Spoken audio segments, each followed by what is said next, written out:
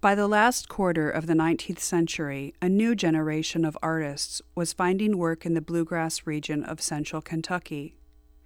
Immigrant artists such as Wilhelm Eilertz de Haan, who immigrated to the United States at age 23 from the Netherlands, made their living by traveling from farm to farm, painting the prize stock of 19th century Kentucky breeders.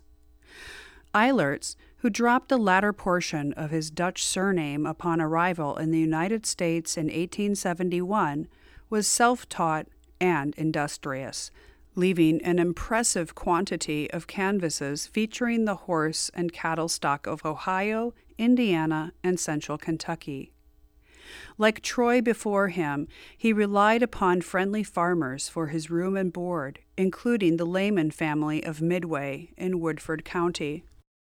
Despite his naive folk art style, Eilertz secured commissions to paint notable racehorses, including Duke of Magenta, who stood at Woodburn Farm, and August Belmont's Hastings, who stood in Fayette County.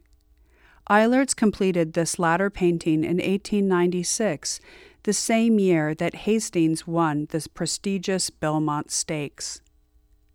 Many of these artists, such as Effie Leone C.V. Lucas, J.F. Stevens, and C.W. Alexander, are only now being rediscovered due to improved access to materials such as census records, newspaper advertisements, and city directories, allowing researchers to reconstruct busy, traveling careers that frequently left little trace of these artists' presence, save their commissions. Interestingly, by 1877, C.W. Alexander was working in Edward Troy's former studio at Bluegrass Park, out near Georgetown, Kentucky. These equine portraits are often inscribed with the animal's name on the verso, or in J.F. Stevens' case, drawn in scrollwork on the front. Locating the farms at which they stood, or knowing when the animal won significant prizes, provides important clues to tracking down dates and work sites for these artists.